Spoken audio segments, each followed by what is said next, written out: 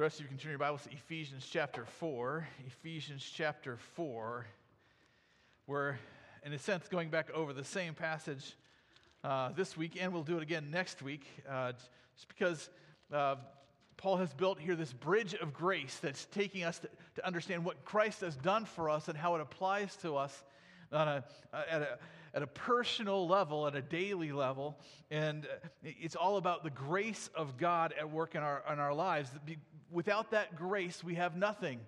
And yet, how do we live in it? How do we walk in it? What do we do? And I want to focus this morning on the equippers of grace from the passage, looking at these equippers of grace that God has given as gifts to the church. We're talking about apostles, prophets, missionaries, pastors, and teachers.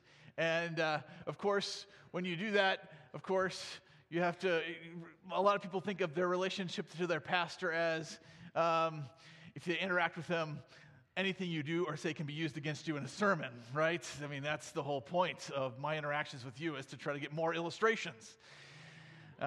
No. But that's just part of kind of the challenge here of thinking about what are these equippers of grace? What do they do? And I want to kind of explore that this morning. I had one more, but I guess it didn't pop up. Okay, so let's look at the passage this morning and just understand this grace of God given to us. Let's start again in Ephesians chapter 4, verse 7, where it says, "But grace was given to each one of us according to the measure of Christ's gift. Therefore," it says, "when he ascended on high, he led a host of captives and gave gifts to men." In saying he ascended, what does it mean but that he also descended into the lower regions of the earth? He who descended is the one who also ascended far above all the heavens, that he might fill all things. And he gave the apostles, the prophets, the evangelists, the shepherds, and teachers to equip the saints for the work of ministry, for building up the body of Christ, until we all attain to the unity of the faith and of the knowledge of the Son of God, to mature manhood, to the measure of the stature of the fullness of Christ, so that we may no longer be children, tossed to and fro by the waves and carried about by every wind of doctrine, by human cunning, by craftiness and deceitful schemes. Rather, speaking the truth in love, we are to grow up in every way into him who is the head, into Christ, from whom the whole body, joined and held together by every joint with which it is equipped, when each part is working properly, makes the body grow so that it builds itself up in love." Again, Paul is talking about this grace to the church. And sometimes we think maybe, especially as Iowans or maybe Midwesterners, kind of this Iowa or Minnesota nice, they call it, right? Like, we just want to be nice to people. We want people to be nice to us. And in some ways, our idea of heaven is just everyone being nice to each other, right? And so sometimes when we think of church, we just think of a club of people that are trying to be nice to each other. And if everyone would just come to church and be nice to each other, then the world would be a better place. And I'm sure it would be. But that is not what God is doing in the church. God is bringing people from different backgrounds and different nationalities and with different baggage and different issues in their lives, and bringing them together into one group of people, his body, this place that he wants to live amongst. And the only way that body can grow and thrive is not just by being nice to each other, but by experiencing grace together. Because once you bring people from different backgrounds and different issues, different hang-ups together, you're going to have conflict. You're going to have issues that pop up. You're going to have miscommunication that happens. And nice won't cover all of those things, but grace does. And so we live in grace, we walk in grace, and he wants us to experience that grace together. And he has given as gifts to the church different people to equip the church in grace, to help them to experience that grace together.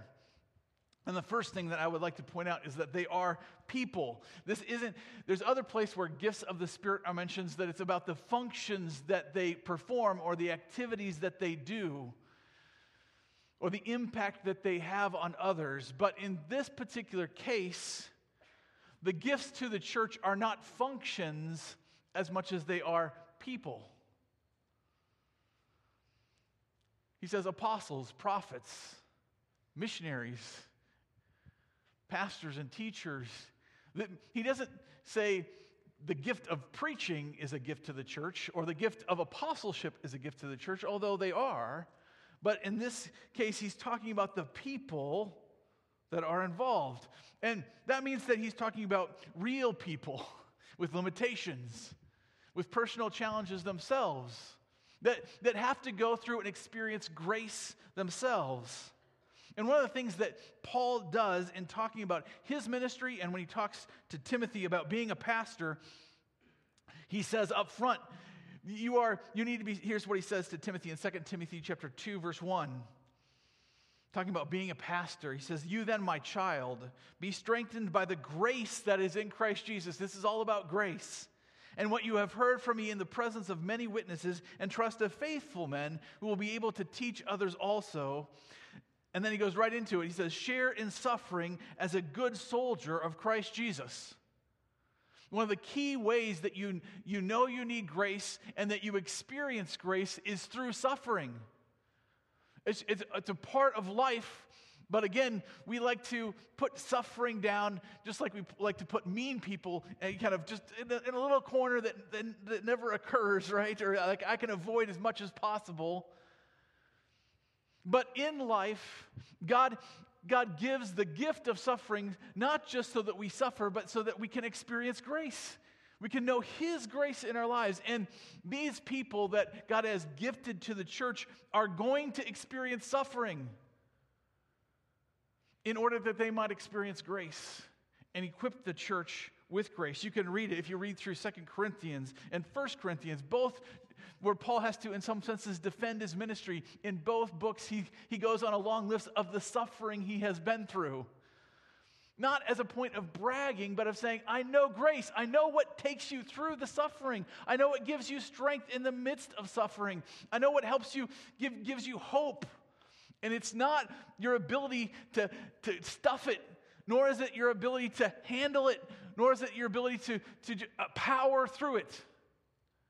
It's grace, the grace and mercy of God.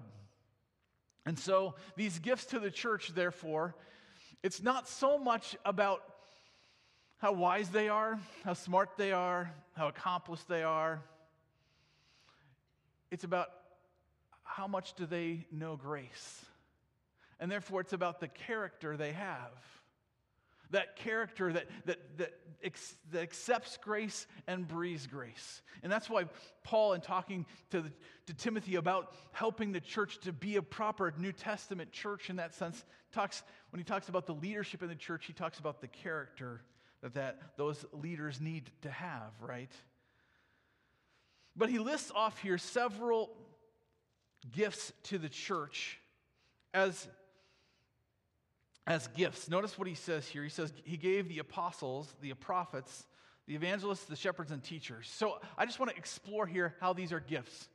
The first two, apostles and prophets, he's already referred to as the foundation of the church, right? Ephesians chapter 2, verse 20 says, built on the foundation of the apostles and prophets, Christ Jesus himself being the cornerstone. And so you have this foundation from Paul's perspective of that these men have laid a foundation to the church. What is that foundation? It's ultimately the Word of God. The apostles and prophets gave to us the Word of God, and it was confirmed that this was the Word of God by the ministry of miracles that God gave the apostles and prophets. Hebrews chapter 2, verse 3 says it this way. He says, how shall we escape if we neglect such a great salvation? What is what we received as mercy and grace from God? It was declared at first by the Lord, and it was attested to us by those who heard, while God also bore witness by signs and wonders and various miracles and by gifts of the Holy Spirit distributed according to his will. He's saying here, look, the message that the apostles and prophets had was confirmed by the miracles that they performed. You knew it was from God because of the miracles, but also that it was attested, they were connecting the Old Testament to the New Testament, putting it all together and saying this is from God. Another passage that talks about this is in 1 Corinthians 13, where it says, love never ends. As for prophecies, they will pass away. As for tongues, they will cease. As for knowledge, it will pass away. All three gifts of the Spirit, but they're all revelatory gifts. That is, they reveal God's word to us, right? He says these are going to pass away, but love never ends. For we know in part and we prophesy in part. They didn't have the full New Testament. When Paul was writing 1 Corinthians, they didn't have the whole thing yet. So it's partial. But when the perfect comes, the partial will pass away. He's saying the prophecies, the tongue speaking, the miracles would happen, would fall away. Not that God doesn't do miracles, but the gifts through specific people, like this guy's a healer or this guy is a prophet, those pass away. Why? Because we have the Word of God. And he even says here, right, when I was a child, I spoke like a child, I thought like a child, I reasoned like a child. When I became a man, I gave up childish ways. Just like in the passage here, he's talking about maturing, becoming an adult. And part of the foundation of the apostles and prophets is to make the church an adult in grace, to understand how God's grace flows and works and provides. And so that's why we have Ephesians and Philippians and Colossians and 1st and 2nd Thessalonians and 1st and 2nd Timothy and Titus and Philemon and Hebrews and James and 1st and 2nd and 3rd John and Jude and Revelation. Why? All of these books are help us to mature in grace, to understand what we read about in the Gospels and what Jesus' life did for us is we need to understand what it means. And there's a lot that it means, and so we have a lot of books to help us to think it through. He says, for now we see in a mirror dimly, but then face to face. Now I know in part, then I shall know fully, even as I have been fully known. So now faith, hope, and love abide, these three, but the greatest of these is love. He's saying, move away from focusing on the gifts as sensational and move toward love. Paul says this also in 1 Corinthians 3, according to the grace of God given to me like a master builder, skilled master builder, I laid a foundation, and someone else is building upon it. Let each one take care how he builds upon it. For no one can lay a foundation other than that which is laid, which is Jesus Christ. Again, so the apostles and prophets are laying a foundation. And if those men experienced more suffering than the average person as well, right? Most of them were martyred. Except for John, who was exiled according to tradition, right? These men suffered so that people could experience grace through the Word of God. And that's why we base our ministry on the Word of God. It is what we need. Paul says in 2 Corinthians 4, but we have this treasure in jars of clay to show that the surpassing power belongs to God and not to us. We are afflicted in every way, but not crushed, perplexed, but not driven to despair, persecuted, but not forsaken, struck down, but not destroyed, always carrying in the body the death of Jesus, so that the life of Jesus may also be manifested in our bodies. This is a gift to the church. The men and some women, as we'll see, who are gifted to the church to help the church to mature in grace. And part of the gift is their suffering that they go through to help us to see that grace is sufficient.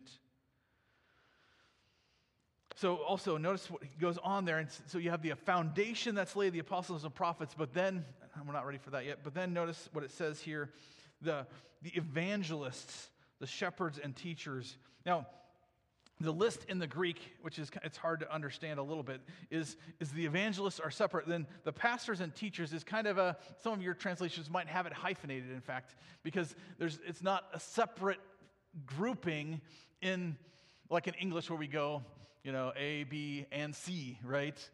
So here Paul, in a sense, says it's B and C are together, okay? So it's pastor teachers. That is, you understand, or shepherd teachers, right? That the idea is that they shepherd by teaching and they teach by shepherding. These two functions go together to equip the church in grace. So first of all, the missionaries. We're going to celebrate this evening missionaries as a gift to our church. George and Dottie Hatfield, who came in as missionaries to help us to reach international students. And missionaries are those people that are gifts to the church to say, hey, look beyond your four walls, so to speak. Look beyond the needs that you have and see the people that aren't here yet.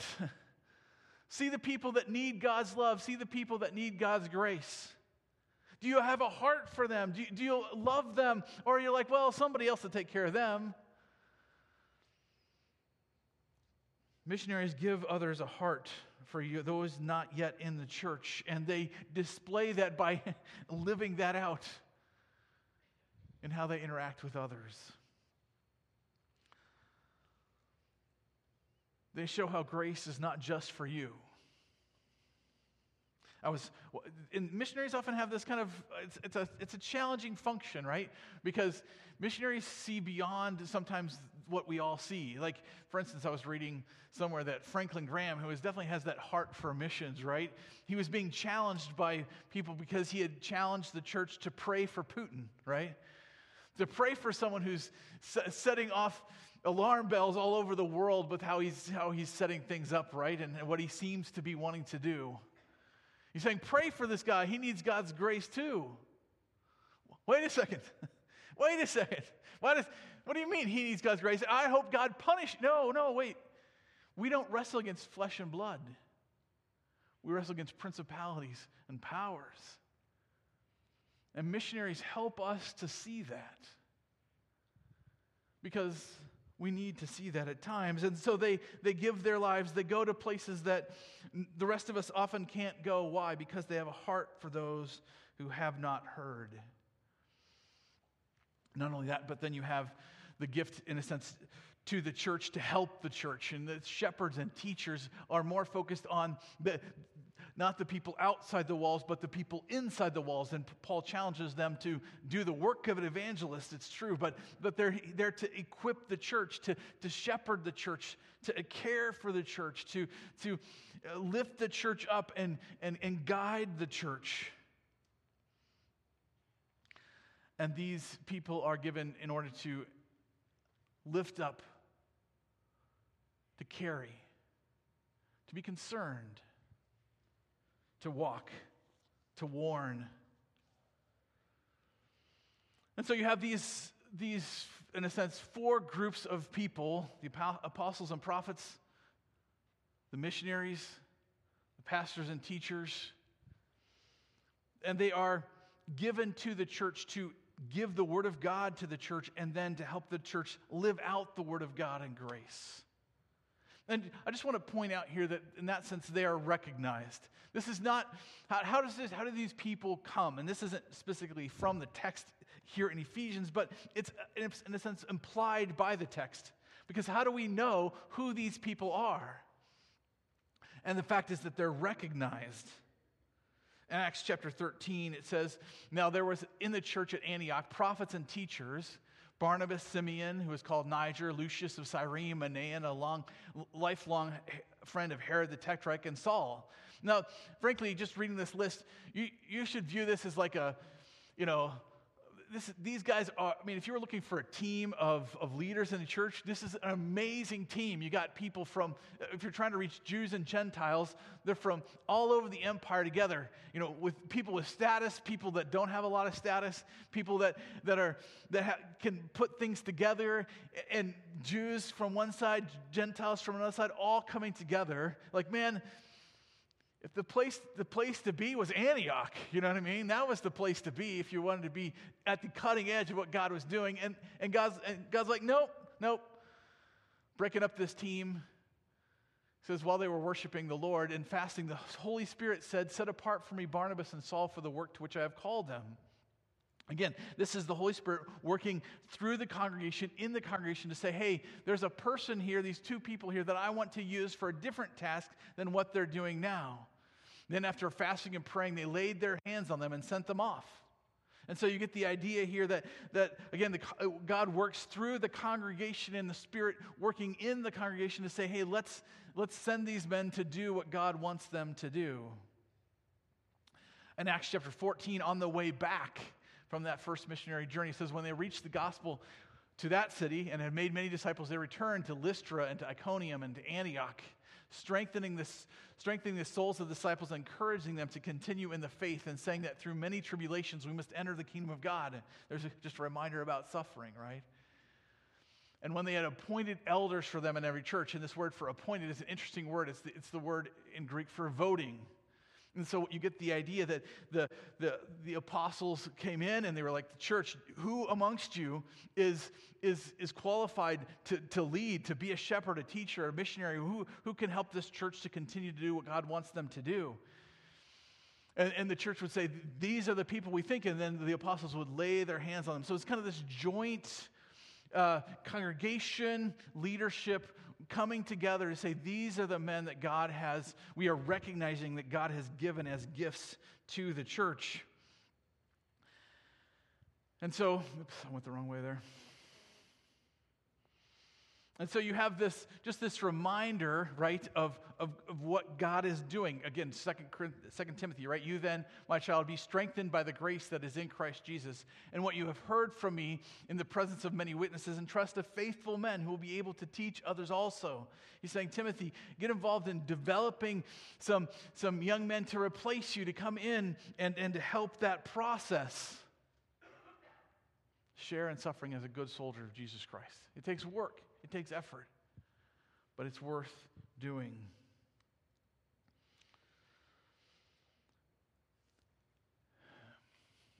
I'm going to skip this and just go on to the last point here then. Okay. Which is they are focused. They are focused.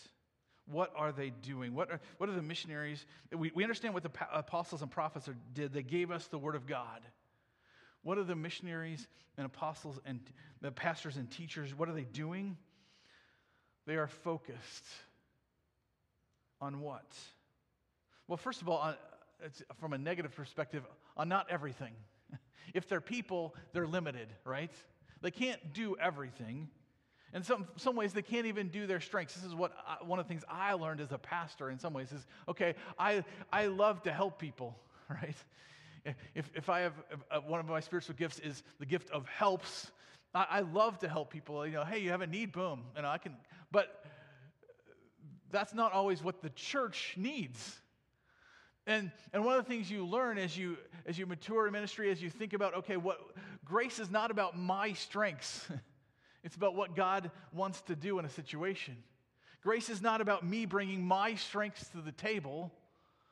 Grace is about me listening to what God wants to do and following Him, because it's about grace. It's not about me. And that's just a key point in this process is you stop focusing on yourself. You start focusing on what is good for the church. And 2 Corinthians chapter 4 puts it this way. Therefore, having this ministry, I'm going to get to that in just a second. Therefore, having this ministry by the mercy of God, we do not lose heart, but we have renounced disgraceful, underhanded ways. We refuse to practice cunning or to tamper with God's word, but by open statement of the truth, we commend ourselves to everyone conscious in the sight of God. Philippians 2 puts it this way. Paul talking about Timothy as a pastor, he says, for they all seek their own interests, not those of Christ Jesus. But you know Timothy's proven worth, how as a son with a father, he has served with me in the gospel. Basically saying Timothy wasn't concerned about his own interests. So what are they concerned about? Well, one of the key things they're concerned about is helping make sure that we don't manipulate people. Right? He's just said it in 2 Corinthians 4. And it refers, the same idea is here in the passage, right? Because what is the goal of equipping the church to do the work of the ministry? So that we may no longer be children tossed to and fro by the waves and carried about by every wind of doctrine, by human cunning, by craftiness and deceitful schemes. One of the things that the church has to mature in grace is they have to move away from being manipulated by the law. And in Galatians, this is very clear, right? In Galatians chapter 4, verse 16, it says, "Have I then become your enemy by telling you the truth?" Just a side note here, we'll get to this next week as well. That phrase, "telling you the truth," is the same word in Greek, and it's only used twice in the New Testament. One time is here in Galatians chapter 4. The other time, Ephesians chapter 4, where it says, it's translated "speaking the truth in love." It's the same word, okay? And it's interesting, it's in both contexts where you're talking about manipulation or trying to not manipulate people, right? He says, "Have I then become your enemy by telling you the truth? They make much of you, but for no good purpose." He's saying that the Judaizers come in and say like, "Oh, it's awesome that you're Christians. It's awesome that you're a part of us." But then what do? He says they want to shut you out that you may make much of them. What did the Judaizers coming in? They're saying, hey, to be a real Christian, you need to become a Jew.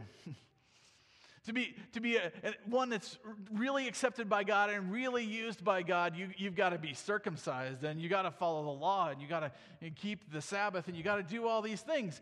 And he's like, Paul's like, they're manipulating you.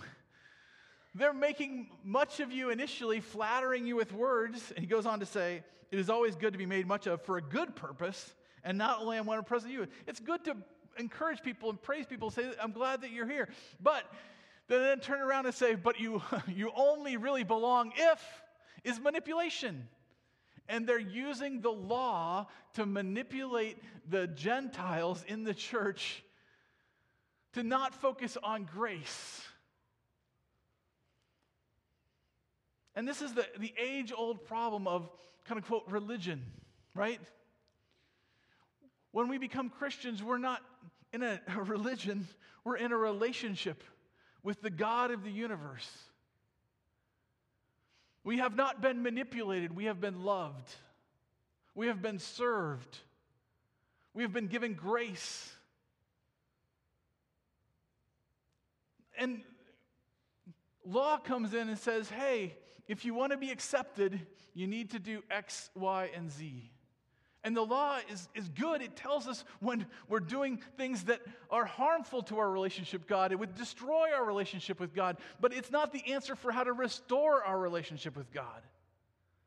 That comes through Jesus Christ, right? What he's done for us on the cross. The gift of forgiveness and mercy through his death.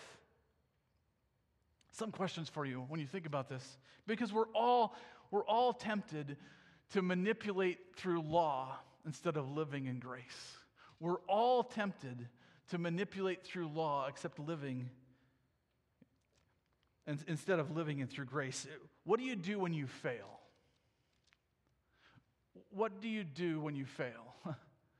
Sometimes you use the law to beat yourself up, right? And be like, "Oh, you're an idiot. You're a stupid person. What's wrong with you?" Well, you say, "Well, I'm just trying to get myself to be better." God loves you. And it's good to confess sin. But you stand in grace. You're accepted by God. You're redeemed. We don't use the law to beat ourselves up. We are children of God. We use the law to confess sin. What do you do when you want to succeed? Sometimes we jump on other people and like, "Well, hey, if I would succeed, except so-and-so did this, and so-and-so did that, and I'm it's not my fault." You know what I mean? Rather than living in grace and being like, yes, it didn't go the way I wanted it to, but God's grace even superintends my failures. Even when other people fail and it affects me, yet I live in grace and I can walk in grace and I can show love and mercy rather than judgment and criticism. What do you do when you want to belong? Do you do like the Jews and set up a false standard that says, "Hey, God doesn't accept you if you don't do this because I do this. I do this, so if you do what I do, then you belong," right? In 3 John 9, John has to remind the church, he's like, "I have written something to the church, but Diotrephes, who likes to put himself first, does not acknowledge our authority. There are people who come into the church and say, you don't belong unless you do what I tell you to do. You don't belong unless this is what should happen. And even here in 3 John, John has to write to them saying, no, don't pay attention to this kind of guy. You walk in grace. You are accepted by the grace of God. You belong when you trust in Jesus.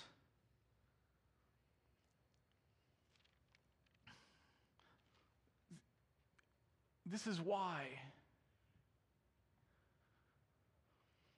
these men are given to the church. Because we struggle with grace. We manipulate through law. And we don't live and walk in grace. I ran across this cartoon. This is kind of a line of pastors here. You can see their Bibles in their hands. And then, obviously, this is Jesus. And it says, the difference between me and you is you use Scripture to determine what love means, and I use love to determine what Scripture means. That's manipulative. Why? Because love and Scripture are not against one another. They go together. The God of love gave us His Word. And yes, sometimes His Word says, you sin, you're facing God's judgment. That's not manipulative, that's just true. And it's loving to say when you face destruction because you're going the wrong direction.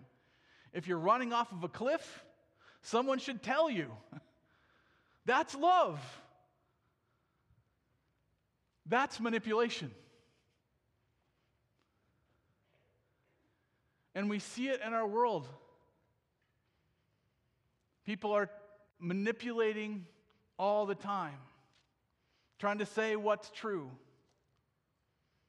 I'll get on my soapbox here a little bit, all right?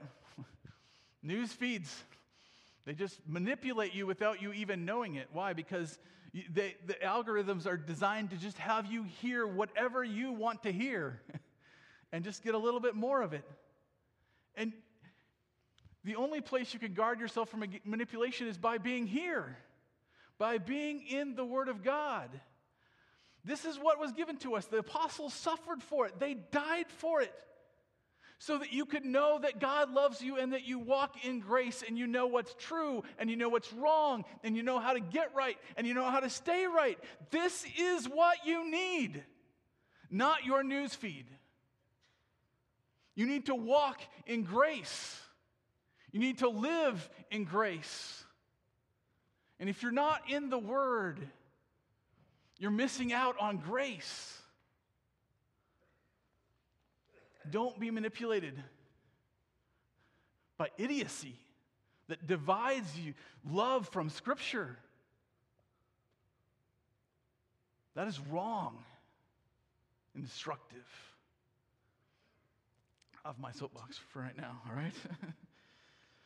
So, these people, I just want to, what is their aim? And Paul tells Timothy in 1 Timothy 1:5, he says this: the aim of our charge is love that issues from a pure heart and a good conscience and sincere faith. It is about love, but it's about love that issues from a pure heart and a good conscience and sincere faith. Why? Because we walk in grace. We live in grace. It's not about our performance. It's not about what I can bring to the table. It's about what God's done for me and how I can share that with others. Do you know the grace of God in your life? Do you know He loves you? Paul has written this book to say you are chosen by God from the foundation of the world. He had a plan to bring you to Himself. He planned to adopt you into His family. You are a child of God, and not just a child, but an heir. You have an inheritance that is just protected for you. You are redeemed. The mistakes you've made and the mistakes you will make, God's grace is going to superintend over those and use those to continue to draw you to himself and to do what he wants in different situations to draw others to himself. So walk in grace. So I've got to end it here, unfortunately. Could keep going with it. But here's the main application that I would encourage you to do out of what I've just said so far this morning, and that's to pray. To pray for your pastors and missionaries. Pray for them. Why? Because they do suffer. It's part of what God has planned for them. But they do suffer. And you should pray for them that suffering doesn't create bitterness in their hearts. They become jaded.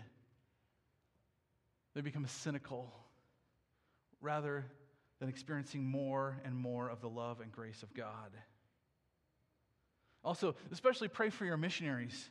Missionaries are the people in the world that they see one side of COVID, the debate, and the other side of the COVID debate, and they're trying to tell both sides, these people aren't your enemy. And that can be tough. That can be difficult because they're looking beyond the categories that men put on one another. So pray for your missionaries. Pray for your pastors. That they would know the grace of God, that they would live in the grace of God, and they would not be manipulative, but they would live out grace. And so that you can follow their example of grace. You can live out their example of grace. Why? Because it's not about us. It's about him. He is creating a new people from every tribe and tongue and nation that one day he is going to live amongst, and we are going to be his people, and he is going to be our God, and we are going to live with him forever. And we're going to have new bodies, and we're going to sing praises to him, and we're going to know one another and walk together with one another, and we're going to know the grace of God forever. As Paul says in Ephesians chapter 2, right? He has this plan to show the exceeding riches of his grace in the coming ages. Like, we're going to experience grace upon grace upon grace upon grace for infinity. Why? Because we have an infinite God, even though we are limited. So can you walk in grace? Can you know grace? And seek not to be manipulated by the law, but to know the grace of God in Jesus Christ. Heavenly Father, Lord, I thank you for the pastors that I had. Men who focused on the Word of God as the sole and sufficient rule of faith and practice. It's what we need to know your grace.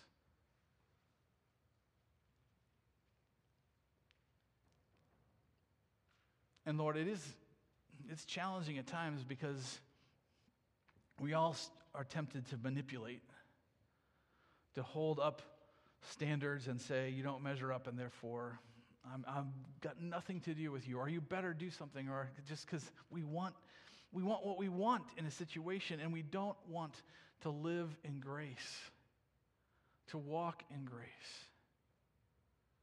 Why? Because you have won the victory for us already in Jesus Christ. He has conquered sin, he has conquered death, and we receive his grace.